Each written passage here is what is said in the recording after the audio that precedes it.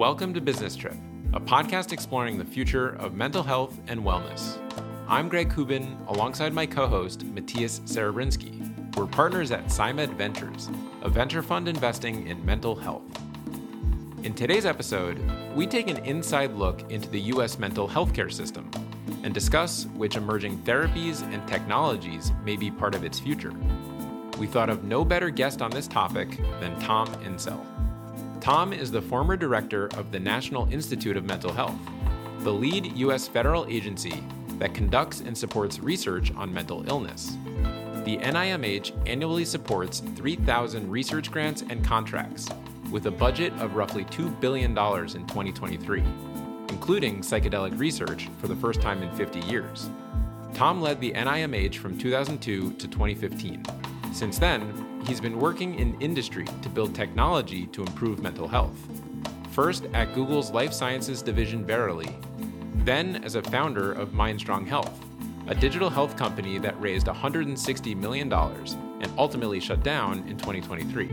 More recently, he started Vana Health, a provider of online healthcare services for individuals with serious mental illness. He also recently published a book called Healing, which is required reading for Business Trip listeners.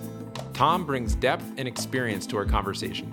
We discuss his views on psychedelics in the healthcare system, ask for his analysis of antidepressants in America, why he's so excited about AI and mental health, and Tom shares his learnings from almost starting a venture capital fund. This is our final Business Trip episode of 2023. Let's get to it.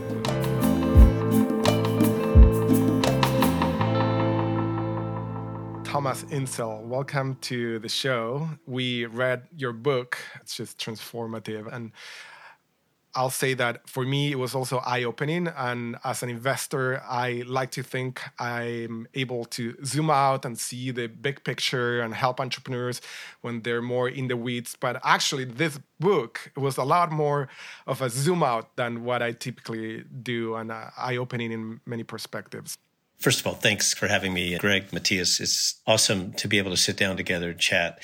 As you'll remember from the book, I really ended with this idea that we need to provide the 3 Ps, people, place, and purpose. And what I didn't understand when I wrote the book, and I've learned a lot about since, is that there's a 4th P that's really essential if the other 3s are going to work, and that's payment.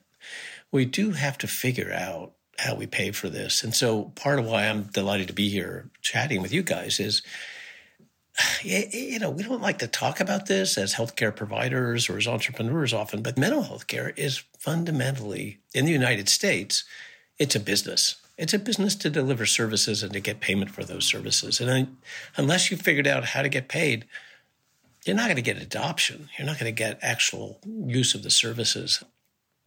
I don't think I thought enough about that when I was working on the book, and it's what I've been thinking a lot about ever since, because it is often the question that we're not asking early enough in the process.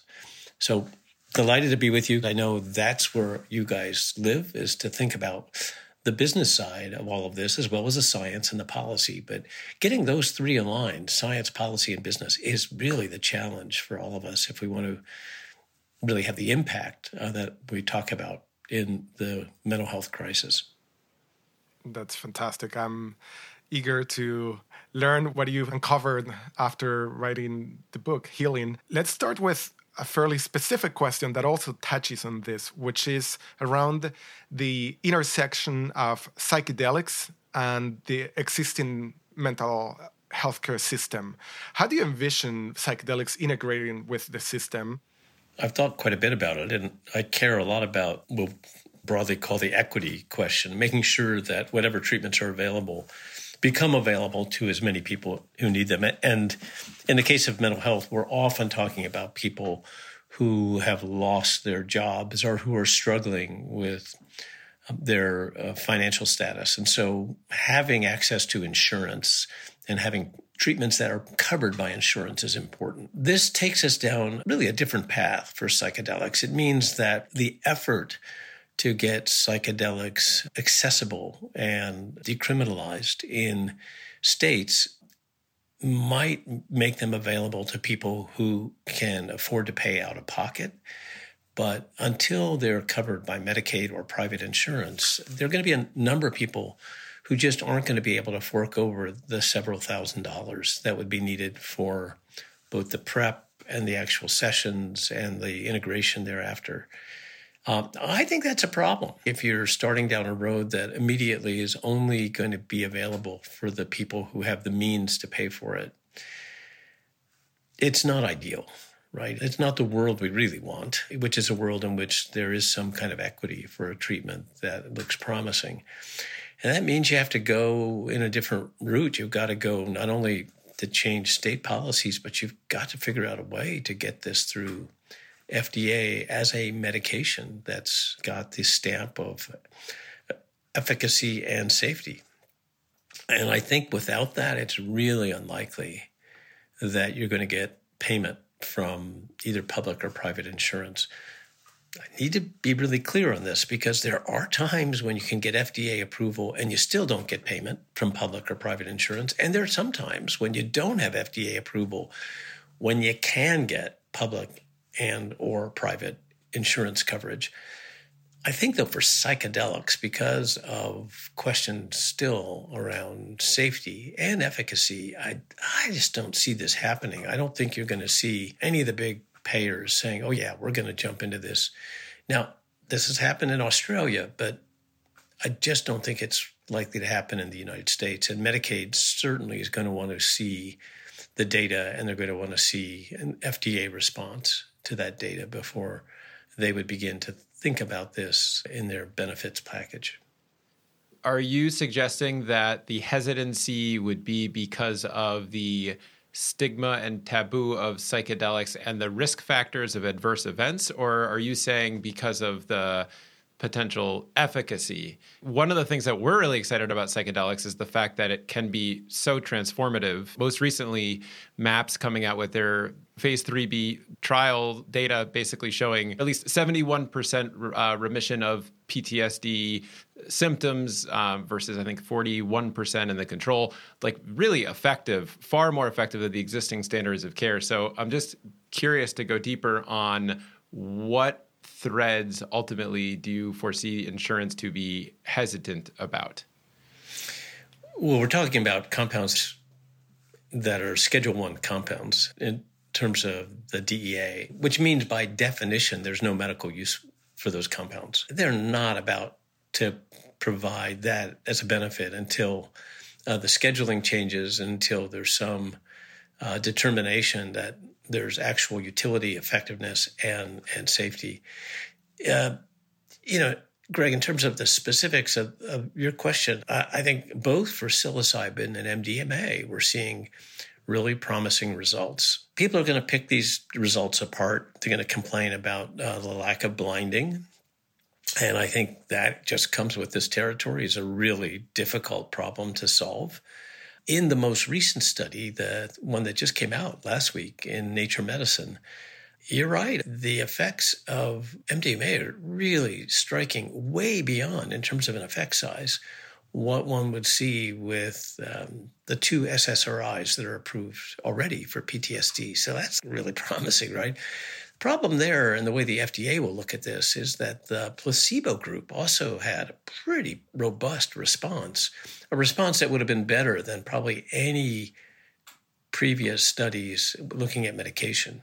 And psychotherapy, which is a really important part of the MAPS approach, the FDA will see that as a bug, not a feature. The idea of psychedelic-assisted psychotherapy, which I think is brilliant, right? I think it actually solves a massive problem in the mental health care system, which is that we have good psychotherapies, good medications. Almost no one ever gets those two together. We don't optimize care by combining medication and psychotherapy. It's really interesting that both the psilocybin and the MDMA projects that are the furthest along have done exactly that. And I think that's really promising and maybe in some ways the most impactful thing that could come out of all of this if that changes the nature of care. But from a regulatory framework, that's not attractive to them. They're not going to see this as a plus. They're going to see it as a minus. And I worry about that. In this context, do you see some similarities between digital therapeutics and psychedelics in the sense of it's not this molecule that is delivered? So are there any interesting comparison points or any learnings that we can take away from that?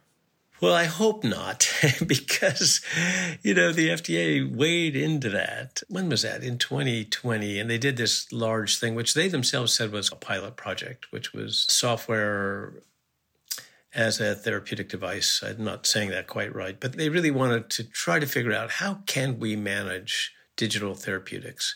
Can't we figure out a way to be able to provide some guidance? And I think they were really trying to do the right thing. And they brought a really good team together to do that. And I love the way they did it, which was to bring in the companies and really sit down with all of us and walk us through what they were trying to do and get help in figuring out how to do it. But it was 3 years later, when they finally looked at what they had taken on, I'm not sure that they wanted to continue the process. And if you read the report that came out, I think they were beginning to feel like this is just not in our DNA. We do food, we do drugs, but figuring out a way to review software, which is changing every 2 weeks, that's just really hard for us. And we can look at a process, we can review a company, or we can review an approach. But at the end of the day, that's actually not so helpful. It's not really where they wanted to be, and I think where the public needs some help. So no question, we need a regulatory process for digital therapeutics and digital mental health. We don't have it. It's not going to be the FDA. I don't know who it will be. What was so fascinating in looking at the history of the FDA is it was set up as a consumer protection agency, basically in 1908, effectively really in the 1920s. So it's one of the oldest ones we have. Where it had its greatest value actually was for the pharmaceutical industry, because it helped the pharmaceutical industry to figure out, all right, what do we need to do to get approved? In the same way we were just talking about for psychedelics. What's the process? What are the things that matter for both efficacy and safety? Once you have those standards, it makes it a lot easier for companies to know how to make new products. We don't have that in the digital mental health world, and we need it. And I'm just really hopeful that over the next 2 to 3 years, this is going to get put together. Well, it feels less mature in psychedelics or in any other combinations of behavioral kind of therapies with a molecule. But what I'm taking away as a potential outcome or something that may be coming in the future that's not even mapped today, as far as I know, is this idea of a different regulatory body or a partnership between FDA and some other organization that is more on top of these combinations of psychotherapy and a drug itself. So that is kind of a novel thought that I hadn't considered before. To be really clear about this, there isn't really an FDA for psychotherapy. There's no federal agency that oversees psychotherapy or even a federal agency that oversees credentialing. All that's left to the states, and all the states differ. So I think there is a policy question here, which is especially if you're in a national mental health crisis and if there's a real problem with not having sufficient workforce, is there a way to fix the credentialing so that whether people are accessing therapy online or face-to-face, that you can increase the range of people that are available by having some national standards and some national credentialing. But we're not there yet.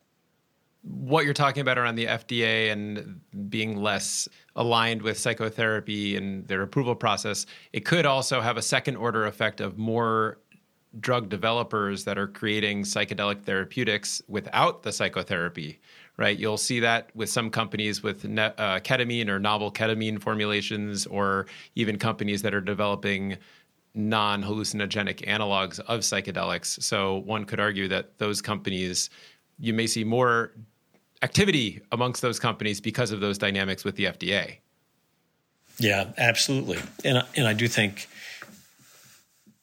a lot of that's going to play out in the next 12 to 24 months. MAPS hopes to be able to submit its application. I guess they've been saying later in 2023. It's getting a little late in 2023, but I think they're still hopeful and they're still working on it. It'll be really interesting to see. They have a breakthrough designation, as does Compass. So those are really promising signs. But it's going to be interesting. I think we'll learn a lot by how the FDA responds to this first application.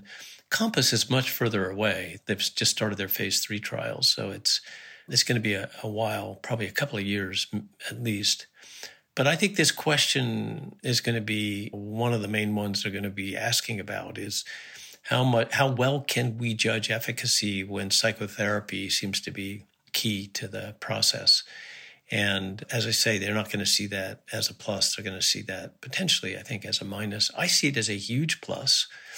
And I think for me, it underlines this idea that there's not going to be a magic bullet for depression or anorexia or PTSD. We've been talking about that for 5 decades, that there's going to be a pill to do for these disorders what penicillin did for a staph infection or what any of our antibiotics can do when they're targeted in the right way. I think we have to come to terms with the idea that these mental health problems, mental illnesses, are not the same as infectious diseases. That's not just a simple bug that can be treated with a simple drug. It's just, we're talking about something a lot more complicated, and it's going to need medication often. It's going to need psychological treatment often. It's going to need rehabilitative interventions often. I mean, we have lots of good stuff to offer, but the idea that there's some singular magical fix, we got to get over that, because that's just not the way it's going to play out. And all this tracks back to my frustration with the fact that we don't have a regulatory framework that recognizes that. We have an FDA that was really set up for infectious disease.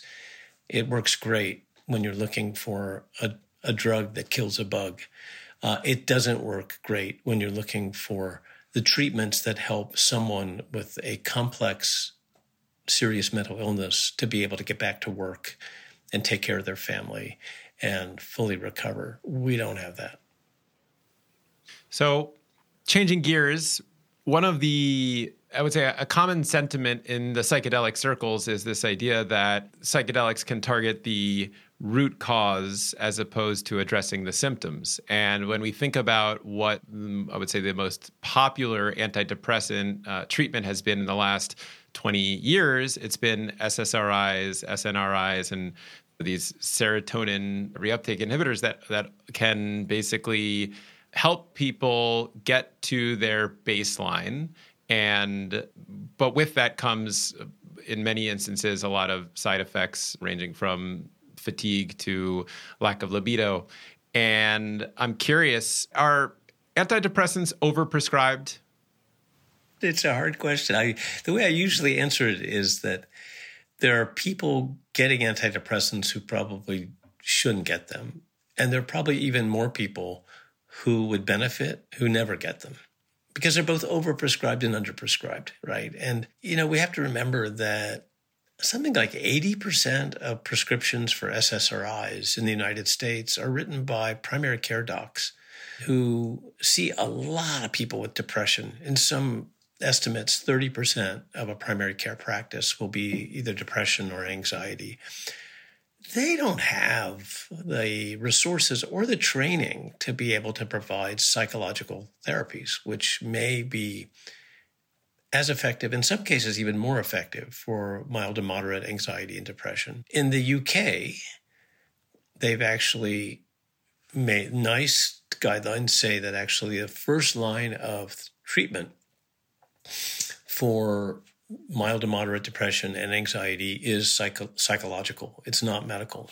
And because they had the same issue there, what they thought was an overuse of SSRIs, they brought in a sort of a population-based approach, something called IAPT, or Increasing Access to Psychological Therapies, IAPT.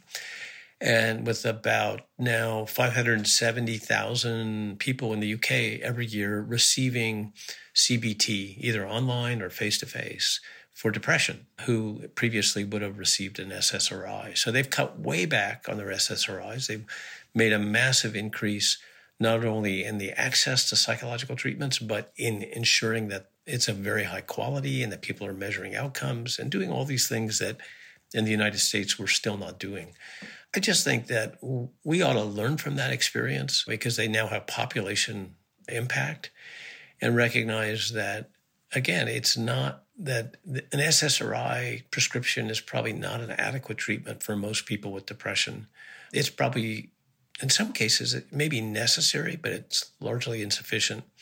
Will psychedelics be a better approach? Are they really treating the root cause? I don't know what the root cause of depression is. I don't even know how SSRIs work. Maybe someone does. I don't understand it. Yeah, they block serotonin reuptake, but that's really a first step of 1,000, right? It doesn't tell you what's really going on. And we don't really know where they work or what they do and why they work when they do and why they don't work when they don't. So I would guess I come out of this thinking that it'll be great to have more tools in the toolbox and to have additional medications that have different mechanisms of action. That's always really helpful. The advent of brexanolone initially for postpartum depression is a great example of a completely different mechanism of action that seems to be very effective. The idea that we can have rapid-acting antidepressants that work in hours instead of weeks, that's really very promising. And ketamine, I think, is the first compelling example of that. Psychedelics, we're still going to have to learn and see when they work, when they don't, what the full safety profile is. I think there's still a lot to learn. But the initial data that has been published, it's really promising. I just hasten to point out that in the world of psychopharmacology, the kind of dirty secret for those of us who live in that world is when new drugs come out, use them while they still work. There's always this excitement, and the first data are always the best. And then you have a voltage drop as you go to subsequent studies and as you go from clinical trials into the real world of care. So that's probably going to be no different for psychedelics than any other of the 30 antidepressants and 20 antipsychotics that we have. Tom, I want to go back to one of the first things you mentioned, which is the 4th P. So people, place, purpose, and payment. And everything you learned after the publication of Healing. One of the things we were talking offline before we started recording is that you actually planned to start a venture fund focused on mental health. I would love to get a little bit more context around that and what you learned by doing that. Yeah, I got together with a colleague, David Moe, who's now the CEO at Cerebral. But at that point, this is long before Cerebral. This was when he was working at a company called Valera as their CMO. And he had plenty of time on his hands, and I had some time on my hands. And we started talking about all the ideas we had for companies in digital mental health that didn't exist.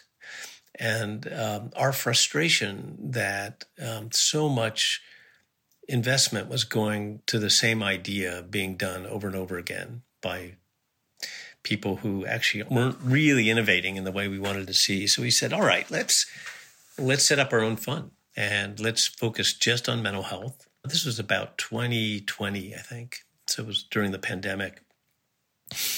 And we brought a group of really top advisors together. And we started interviewing companies and listening to pitches and outlining where we thought opportunities were. A couple of things came out of that. Well, one was that David ended up getting recruited to Cerebral, so he didn't have time for this anymore. So I realized how hard it was to get limited partners in the door. We were spending a lot of time trying to raise our anchor funding for the fund, and we finally got an anchor investor, but the terms were not terms we wanted to accept, so we struggled with that. And then I have to say, on a personal level, I realized, what the hell am I doing here? I didn't know anything about business. I didn't know anything about investment. And the idea that I was going to spend all my time trying to make money for people who already had a lot of money, it's just not what I want to do every day.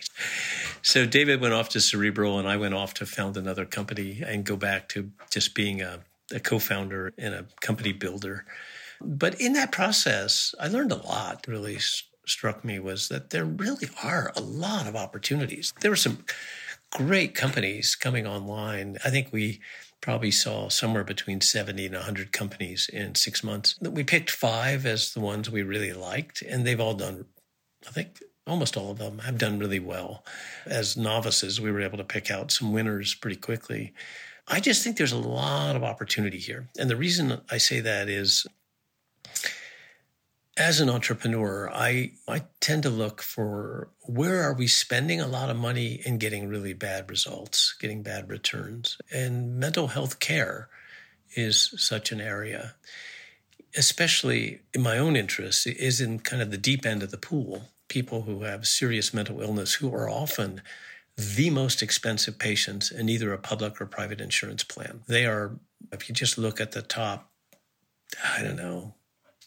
10% of the most expensive patients who are $20,000 a year and up, or $25,000 to $30,000 a year and up, 40% of them have serious mental illness. That's pretty amazing.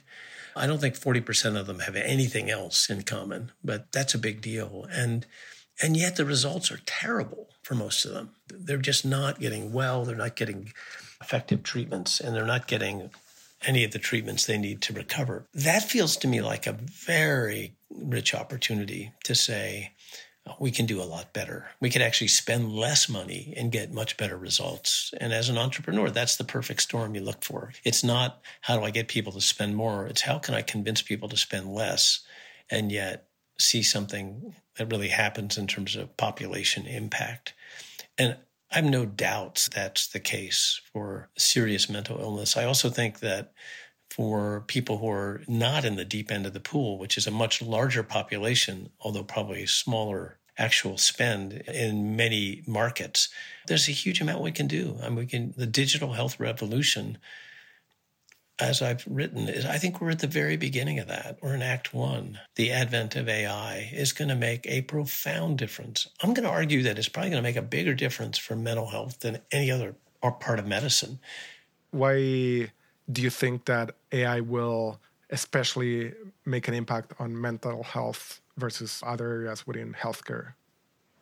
Yeah, part of it is that mental health doesn't have a lot of procedures. We don't do surgery. We don't need biopsies. We don't have interventional procedures, which are going to be really hard to use AI for. You can have robotic surgery, but that only takes you so far. So we're in a field in which almost everything we do involves communication. It's listening, it's observing, and sometimes it's talking.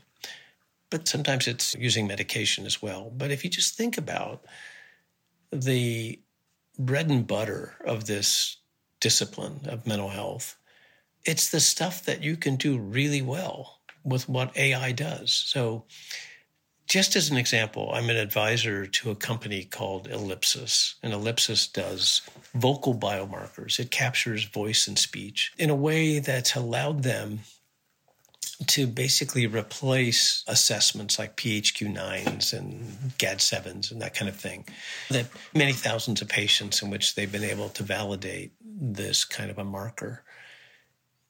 I can see a day not that far in the future where telehealth, but even for brick and mortar, that we are capturing voice and speech as a data stream that allows us to get very objective measures of sentiment, of coherence, of stress and anxiety. This is not hard.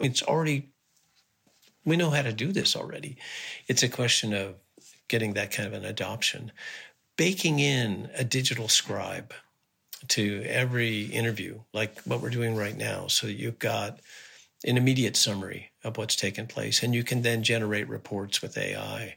That is really so much of what mental health care is all about, is the interview process, the interaction, the communication. This is where AI really shines, and NLP, natural language processing, can really provide value. I would add to that, we need to begin bringing in other kinds of data, like wearable data. Sleep is so important for mental health, and yet we don't measure it generally. So being able to capture sleep objectively, not just subjectively. You start to put these things together and you begin to say, gosh, telehealth 2.0 can become a very rich environment in which we'll have remarkable amounts of data that allow us to personalize care, allow us to track care, allow us to measure outcomes in a way that's passive and objective. And then with LLMs, with generative AI, to create reports for patients, for families, for payers, for providers, all of that very quickly. So I'm super excited about where all this can go. I think we've just begun. Wow, I love that. I took away the generative AI, telehealth 2.0, bringing more data from wearables and other sensors. There's a lot more data that we could actually crunch, and closed loop psychotherapy. Going back to the areas that you were excited about when you were thinking through this potential mental health fund, are there any other opportunities that you want to bring attention to as things that were part of your original thesis from the fund in 2020?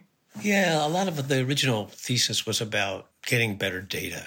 We got intrigued by a company that you guys probably know called Osmind, which was collecting data from ketamine clinics. And I just thought they had a brilliant idea, which was they weren't going to provide the care, but they were going to provide the insights to improve the care for ketamine clinics. And so they didn't have to build clinics. They didn't have to build the treatment. They simply had to learn what was working and what wasn't. I was excited about some of the sort of more bespoke efforts that were looking not at capturing the huge market of depression, but much smaller markets where there was an unmet need, like in eating disorders or OCD, or areas where we had treatments, but high quality treatment wasn't available to most people. And I, at that time, was really interested in and I still am, in the precision medicine approach for psychiatry. So a company like Alto Neuroscience, which I was super excited about then and even more excited about now, but a company that was going into collecting the kind of data like EEG data or cognitive testing, and initially trying to subtype depression and subtype PTSD, ultimately saying, look, we have very clear subtypes, but does it mean anything in terms of treatment? And then in licensing a bunch of compounds, can we map these compounds onto these subtypes? And can we get to a point where we are with cancer today, where we say the kind of mood disorder you have will respond particularly well to this kind of an intervention, which is maybe not an SSRI. We're going to have to see whether that approach can reinvigorate drug development for psychiatry. But I actually think it might. And early days, we need another couple of years to see how that'll play out. That's fantastic. I like that you mentioned Alto and Osmind. We had Lucia, the founder of Osmind, on the podcast a while back. For any listener that's interested in checking out that episode, it's a really good one. You talked about a few companies that you co-founded, companies that you advised, like Alto Neuroscience. I'm interested in your process of thinking through which companies you want to become an advisor, which companies you want to become a co-founder, because ultimately in those companies, you're investing your most valuable asset, a lot more valuable than money, which is your time. So do you have a framework by which you think through those opportunities? For me, the interest is this going to have an impact at a population health level? Can we actually see something that will develop and be adopted in healthcare and will scale in a way that makes sense? So there has to be a business model that makes sense, and there has to be the rigor of the finding itself. My whole career was as a scientist, a bench scientist. I was doing really fundamental science. So I care about evidence and data a lot, more than I do about marketing and a lot of the other stuff that often drives people to think that shiny objects will become gold. There are some companies that I've gotten involved with that I think are really exciting and really do have great promise, but haven't always been able to find traction in the marketplace. But I think they will ultimately. It's a tough combination of events that take you from having a great product to having that product market fit. And often that's not a linear journey.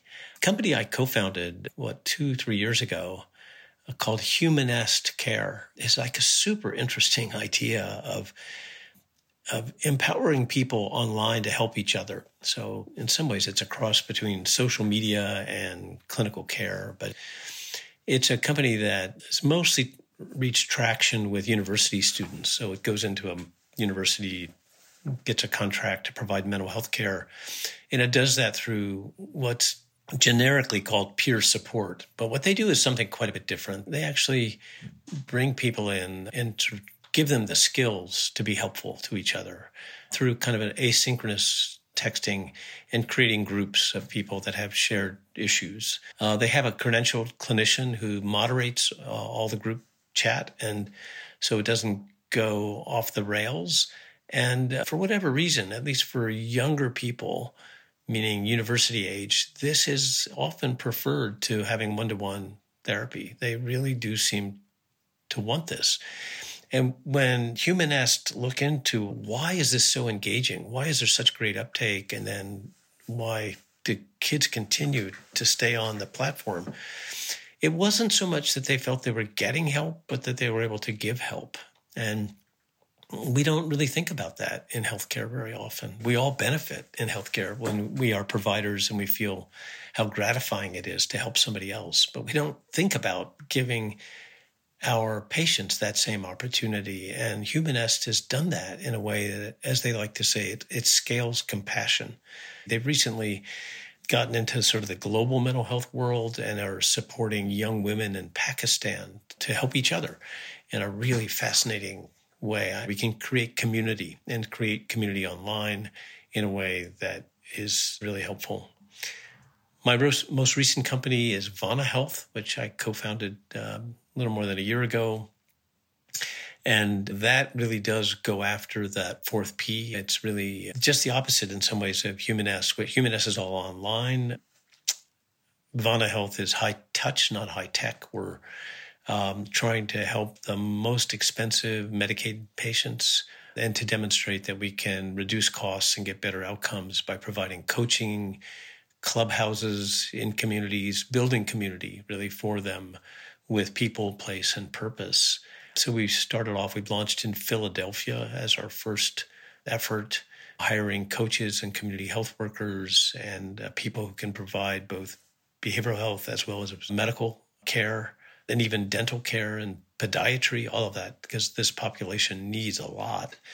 Amazingly, because we're spending so much on these folks already, $35,000, $40,000, $50,000 a year for many of these patients, that kind of money redeployed to these community services goes a long way. And we actually think we can get far better outcomes and still save quite a bit of money. And so we share the savings with payers. Vana Health is still early days. This is our first market. There are probably 3 or 4 other companies that are trying to do the same thing in other markets. And I'm pretty excited that here the innovation is actually in the payment model, not so much in the software or the hardware that we use.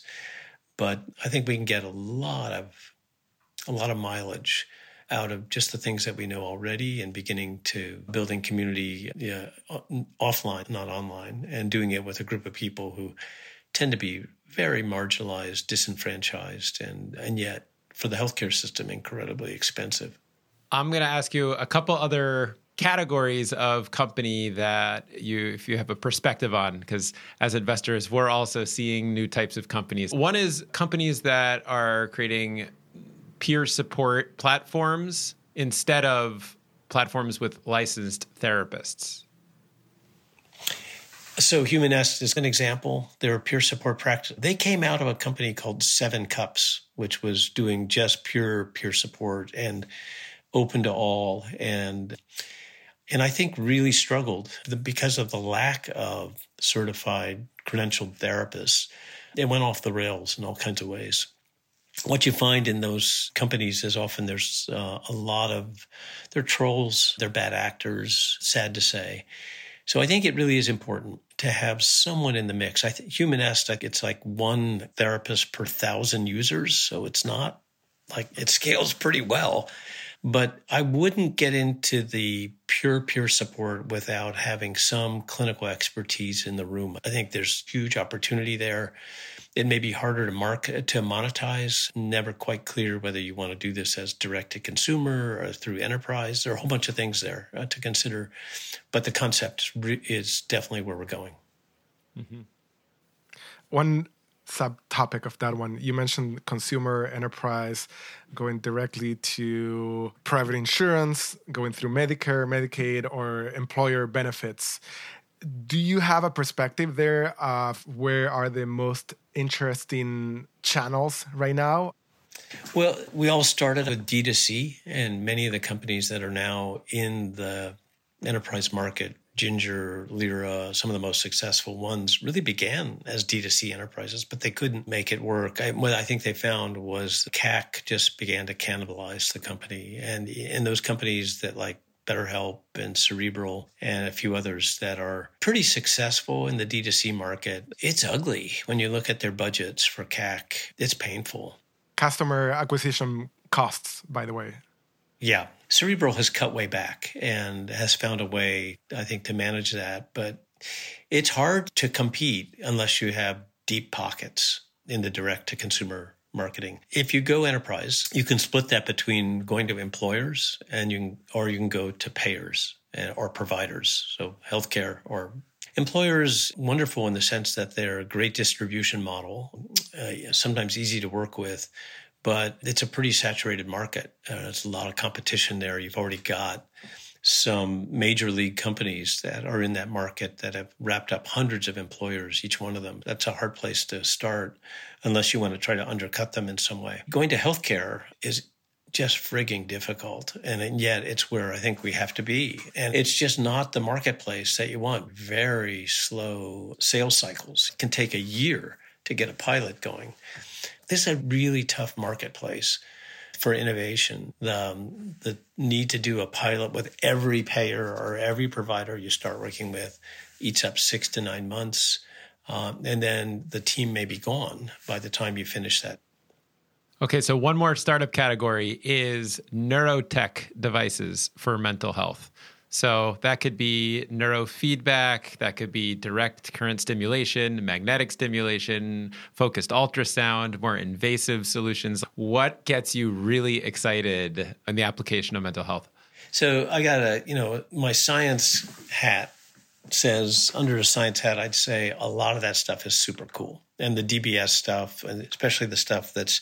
DBS is direct brain stimulation. Yeah, brain stimulation. And even now some of the work that's being done outside the cranium, like with transcranial magnetic stimulation, where you're developing closed loops. So you're recording and then stimulating according to what the recordings look like. Yeah, I think that's just very cool. We've gotten a long way doing that for epilepsy. It's very promising. I think doing that for anxiety disorders, mood disorders, there's a lot there that I find really promising. I'll just tell you, I don't see how that gets paid for in the marketplace that we have today. And unless you can demonstrate that you're able to do something that you can't do with generic medications, it's going to be really tough. And I would say this is true for any therapeutic innovations in mental health. We're victims of our success. We've got 30 antidepressants and 20 antipsychotics that are really cheap. Like they are pennies to pay for. And they're not great, but they're good. And for payers, you're going to have to get over that hump that they've got something that costs almost nothing that's approved and works okay. You're going to have to be a lot better than that unless you find an indication for which there is no treatment. And we have a few. And then you have something to offer. Then I think people are willing to spend more. But it's going to be a sell to get people to pay for an expensive new intervention unless you've been able to show that this is a patient who hasn't responded to 4 or 5 currently acceptable and very inexpensive treatments. It's coming back to that 4th P, payment. Yeah, and that's why I stress this piece about payment, because no payment, no adoption. That's just the difficult reality, or I'll call it the inconvenient truth of healthcare in America. It's a business. And I don't think that's the case in the UK or in Canada or many parts of Europe. But here, it just comes down to, is it worth it for payers to put the money out there? Yeah, absolutely. Okay, Tom, we have a lot of questions. So we kickstart a rapid fire section where the idea is that we ask questions and you do your best to address them in tweet length answer. Okay. So the first question there is, what do most people get wrong when thinking about mental illness from a business model or business execution perspective? Yeah, most people don't understand the marketplace, and that's understandable because it's complicated. But when you look at the companies that fail, and I've had a few, often it's because we have not really fully understood the market and the business of mental health care. What is your perspective on what some call in the West alternative healing modalities? So acupuncture, Reiki, bioenergetics. Do you think that there is a place for these in the healthcare system? I think the healthcare system still is looking for evidence. And so they're going to want to know what's available from randomized clinical trials and how good is the quality of the trial and how big is the effect size. And finally, it's a treatment for whom? Like, what is the indication here that you're trying to treat? Remember, healthcare, basically, unless there's a CPT code, unless there's a way to provide a particular number on a reimbursement form, you can't get paid for it with insurance. So you're going to have to know what the indication is, and it has to be an indication for which there's a CPT code. Tom, you are a psychiatrist and a neuroscientist, and it feels like so much of your work has been around mental illness. I'm curious about how you think of human augmentation or human flourishing. Michael Pollan sometimes calls it the betterment of the people that are doing well. This really becomes an issue when we talk about psychedelics, because in the case of psychedelics, you can ask, I think, in a really serious way, why should one have to have a diagnosis to take psilocybin and improve one's experience of the world or to flourish more? Why do you need to have a CPT code that goes with this? Why shouldn't we be able to have experiences with medications or without that help us grow and become better people? And for me, psychedelics really bring this question to the fore because we have a group of chemical agents that can alter the way people see themselves and see the world around them and can have long-term and profound impacts on helping people to become better human beings. Should we limit the use of those chemicals to people who have a DSM diagnosis or who can receive these in the framework of healthcare? And I think a lot of people come to the conclusion that no, that's limiting what these drugs can do because they really can help with flourishing. They can help with the betterment of humankind. The hitch for me is that if we go down that route, do we preclude the use of these compounds as medications for people who do have a diagnosis? And I'll be honest about where I sit with this because as a psychiatrist and as someone who's really focused on the national mental health crisis, I want to have access to agents like this that can really make a difference because I think the data are beginning to say that they would. Thanks for the answer. I'll add that I would think that argument doesn't only apply to psychedelics. It could even apply to psychotherapy, right? Where there's a shortage of psychotherapists, and many times the people that need that care the most are the ones that are not being able to access it. So just even extrapolating this to other areas outside psychedelics. Good point. Good point. How do you manage your mental health? I have to say age helps a lot. I think when I was younger, I struggled a lot with what we tend to call now resume virtues, trying to progress in my profession, trying to write as many papers in the best journals possible, and dealing with the rejections by nature and science was never easy. And dealing, also with just building a lab and building a career. When you get to be at my stage of life, which is in the 70s, which is actually a great phase of life, you think much more about sort of the eulogy virtues, the things that people will say about you when you're not around anymore. And so my mental health is really supported a lot by having grandchildren nearby, by mentoring people who are in the generations coming up and making sure the next generation has an opportunity. I read widely. I still learn a lot. Exercise is important. And the 3 Ps, really, having social support. I've been happily married for longer than most people I know have been alive. So well into our 50 years together plus. That's a huge source of my own mental health. So that's the people, place, and purpose. That's the people part. I live on a farm, which is a beautiful place to spend time and to be able to work the ground. So that's the place. And the purpose is to still stay engaged in conversations like this and work with others, with startups to help them develop. I just think this is a great time to be in the digital mental health space.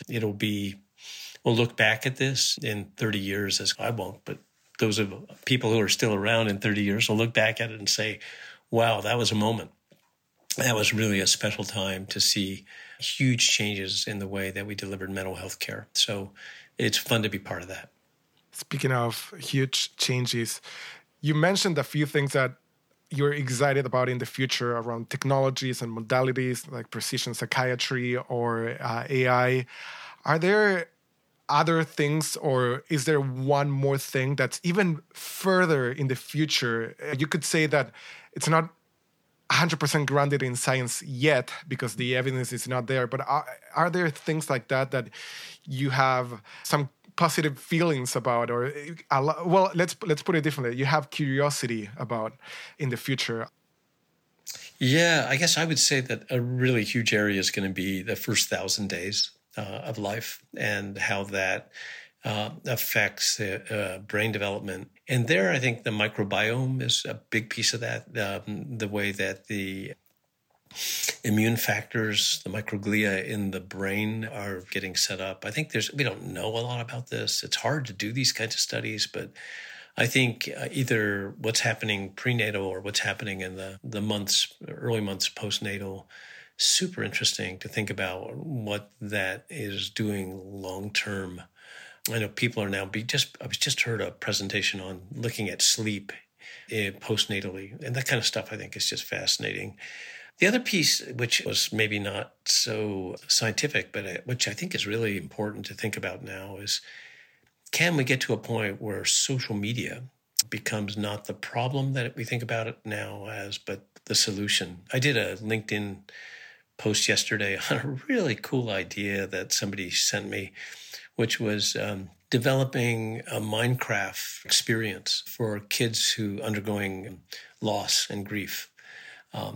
And this is exactly where I would love to see innovation move, which is meeting people where they are. And if you're 14 or 15, that means Roblox, Minecraft, maybe if you're 11, 12, 13, 14, Roblox and Minecraft and Discord, Fortnite. Having those really important platforms begin to become the solution for the youth mental health crisis, because they create the sort of stuff we've done at Humanest. They provide the kinds of tools and the kinds of social connection that helps people to support each other in new ways. I just think everybody's wringing their hands about the evils of social media and how awful it is that kids are on Fortnite 40, 50 hours a week. I get that. And yeah, it is awful. And there's an opportunity cost to that, which is just tragic. On the other hand, let's get real. Let's meet kids where they are. Let's follow them instead of expecting them to drop that and do something else. And I think that if we can create those platforms as the sort of point of the spear for dealing with youth mental health issues, wow, could be really extraordinary. Okay, last question, Tom. Will the diagnosis of mental illness be lower or higher in 10 years? Oh, gosh. I'll answer part of it, that the diagnosis of serious mental illnesses like schizophrenia and bipolar illness, from what I can tell, at least for schizophrenia, hasn't changed in 100 years. And I don't think it's going to change very much in the next 10, 20, 30 years. I think it's been 1% of the population. I just don't think that's likely to change. What will change is how we deal with it. And today, we incarcerate people with that disorder. We let them become homeless and eat out of dumpsters. We have carved them out from healthcare and cast them out from our social networks. And I think the next 10 years, we're going to do far better. I think as President Kennedy said in 1963, these folks should no longer be alien from our affections. They need to be part of our communities. That's what he said when he signed the Community Mental Health Act, October of 1963. Here we are 60 years later, almost to the day. And I think we're now at a point where we're ready to recommit and to make sure through a new federally funded community mental health system that's just launching, that this population of, 14 million Americans will have whole person care and will not necessarily have to be incarcerated to get care. I always appreciate a dose of optimism. So, Tom, thank you so much for joining the pod today. And this was a wonderful, rounded conversation, and very much appreciate your time. Thanks, guys. It was fun. Thank you, Tom. For all our listeners, Dr. Tom Insel book, Healing Our Path from Mental Illness to Mental Health, is absolutely amazing, and I would argue required reading for anyone that's working or is interested in the field. So highly recommend it.